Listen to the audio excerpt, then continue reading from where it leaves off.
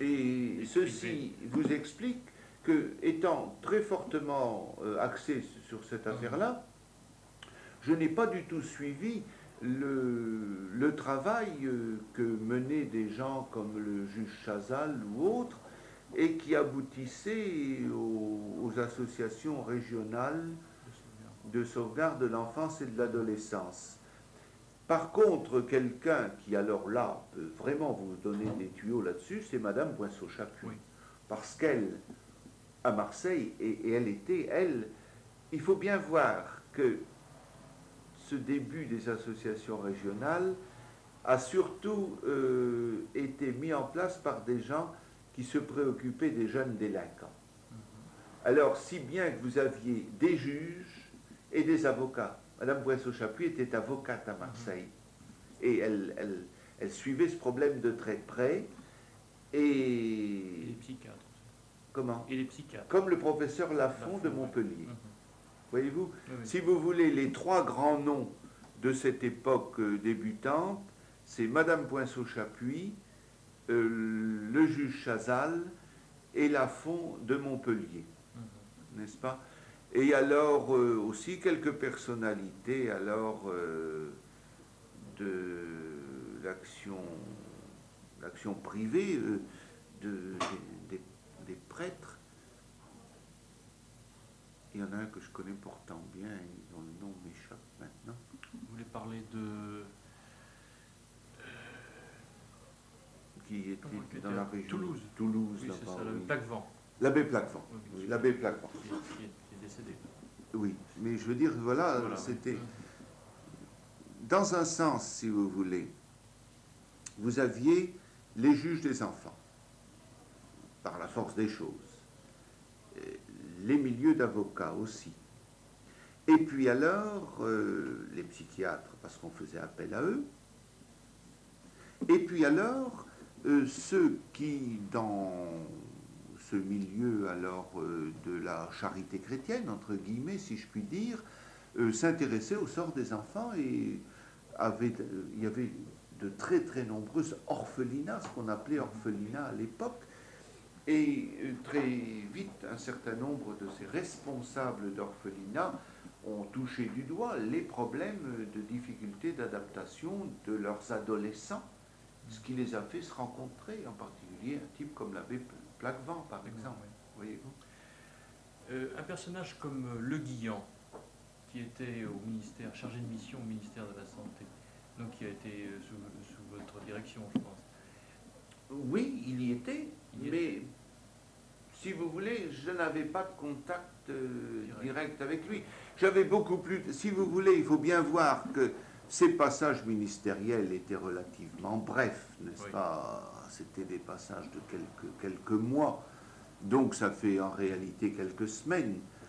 Alors, dans la mesure où j'avais à me préoccuper d'un problème extrêmement grave à l'époque, qui était celui de l'immigration, la mise en place du ministère de l'immigration, de l'Office national d'immigration. Dans la mesure où j'avais à mettre en place une politique familiale valable, donc à envisager tout le développement de la politique des allocations familiales, avec ce que ça pouvait représenter. Le maintien et la remise en place des associations familiales de l'UNAF. Dans la mesure où, pour des raisons alors un peu de prise de position personnelle déjà ancienne, j'avais à faire passer une loi sur la suppression des maisons de tolérance, n'est-ce pas? Ce qui demandait des batailles vraiment difficiles, parce que d'autres milieux politiques étaient favorables, n'est-ce pas? Cette loi n'a pu passer que par un consensus du ministère, dans lequel j'avais la position farouche de Le, qui était ministre de l'Intérieur à l'époque, Et j'avais le soutien alors véritablement fidèle d'André Philippe, qui était un protestant, si vous ne pouvez pas vous en souvenir, mais je veux dire qui Non, était j'ai un... vu ce nom-là, oui. Oui, André Philippe, qui a été un des grands ministres socialistes pendant très longtemps, et qui était lui-même un protestant, et qui avait donc cette position d'abolitionniste, et le soutien aussi de Jules Mock, dont qui a été ministre de l'Intérieur. qui était ministre de l'Intérieur à un autre moment, mais enfin tous ces, ils étaient ministres dans l'un ou l'autre, mais c'était des hommes influents, et c'est eux qui avaient obtenu finalement de contrebalancer l'influence de Leclerc, et puis d'aboutir à cette loi. Parfaite ou imparfaite, mais enfin, elle visait surtout à empêcher que les maisons dites de tolérance ne soient des relais de la traite des blanches, n'est-ce pas, et un élément majeur dans la main des souteneurs.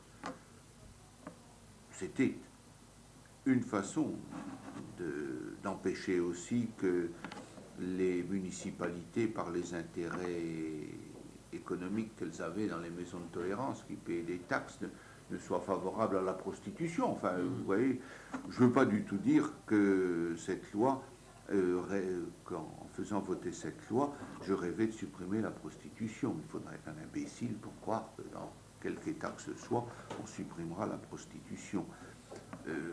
Encore faut-il qu'elle évite au maximum qu'elle soit une véritable plaie sociale et un instrument organisé d'exploitation de personnes mineures dans la société. Parce qu'on sait bien que les prostituées, en général, sont rarement des filles d'un niveau très élevé, d'une possibilité d'autonomie personnelle élevée, de défense personnelle élevée, et sont donc des gens qui sont plutôt à protéger qu'à laisser comme ça par un jeu de loi aux mains de ceux qui les exploitent. Enfin, donc, si vous voulez, dans un temps extrêmement bref, j'avais assez de lièvres à courir sans pouvoir tous couvrir toutes les attributions de ce ministère, et en particulier celles de l'enfance inadaptée, ne sont pas trouvées dans les semaines où je me suis trouvé dans ce ministère venir à l'ordre du jour, voyez-vous, de choses urgentes. Tandis que par la suite, alors Madame Poinceau-Chapuis a donné, elle, leur statut définitif aux ARSEA, n'est-ce pas? Oui, c'est en 47. Oui. Et puis il y a eu l'UNAR qu'elle a contribué à créer avec M. Lafont. Monsieur Lafont, oui. Avec M. Lafont. Et avec le docteur Bianchis, qui était le directeur régional de la santé de la Seine-Maritime. Tout de même, j'avais lu ou noté quelque part que une des ambitions dans ce secteur français adapté toujours des ministres communistes et peut-être de Le Guillan, parce qu'en tout cas c'est lui qui véhiculait cette idée puisqu'il était un peu le globe-trotteur, l'homme à tout faire un peu, et ça a duré jusqu'en 51 ou 52. Oui, il est resté très longtemps au ministère. C'était d'une certaine manière de reprendre l'idée d'une espèce d'étatisation, une nationalisation de ce secteur. Idée qui était presque arrivée à sa réalisation à la veille de la Libération, puisqu'il y a une loi de juillet 1944 signée donc, par Pétain et Grasset, qui organise une espèce de un système très, très fermé, très départementalisé, qui devait remplacer les associations régionales de sauvegarde. Une loi qui a été abrogée du fait des événements. Alors, est-ce que vous aviez connaissance de ces problèmes et quelle était votre position? Eh bien, je vous dis non, parce que je vous dis c'est un secteur auquel je n'avais pas été appelé du tout à m'intéresser ni à participer. Je pouvais en avoir de vagues échos comme ça, mais c'était vraiment pas dans mon ensemble de préoccupations du moment, voyez-vous. Et il ne s'est pas trouvé que ça soit venu à l'ordre du jour, si vous voulez, de décisions ministérielles pendant le temps où j'étais moi-même à la santé publique. voyez-vous. Donc vous n'avez pas pesé en quelque sorte sur Non, la politique certainement pas. de l'enfance inadaptée. Certainement à un moment pas. donné, c'est ça. Bien. Et par rapport à cette orientation dont je vous parle, alors d'un point de vue de militant Là, je MRP pense que d'ancien- c'était pas nécessairement communiste. C'était un peu. N'oubliez pas que Vichy était un gouvernement très, très fasciste, en somme. Donc très centralisateur, très étatiste, très corporatiste. Vous comprenez? Oui, oui, ça je comprends. Ça, c'est. Prenez même l'ordonnance de Vichy sur les associations familiales, supprime les associations libres. Ne leur donne plus de droit à la parole, crée une association départementale des familles. C'est la charte du travail, crée un syndicat, etc. Donc c'est, vous savez, Dans le même, entre mouvement, quoi. le fascisme, entre guillemets, et le communisme dans ses réalisations pratiques sont deux totalitarismes. oui, enfin, avec des différences quand même. Non, mais ils sont deux totalitarismes, qui n'est pas le même esprit. Mais l'un comme l'autre subordonne le bien du corps social, n'est-ce pas, subordonne la destinée de l'individu, l'autonomie de l'individu, au bien supérieur de l'État et du corps social. Vous comprenez? Oui, C'est en tant que ça. collectif, oui. Oui, mais si, Ça, oui, oui. si. Et dans l'un, ceci est confié à une élite qui est le factio, dans l'autre, ceci est confié à une élite, le parti.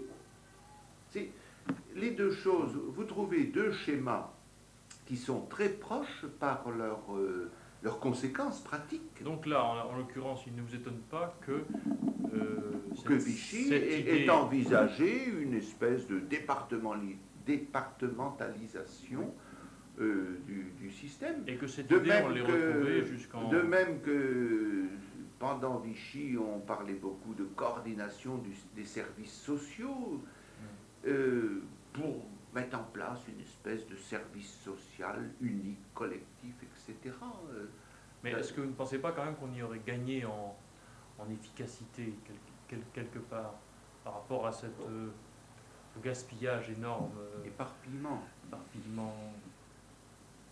Vous savez, ça, c'est très... toujours dans ce domaine, hein, je n'en sors pas. C'est très difficile. Parce que... Mais alors là,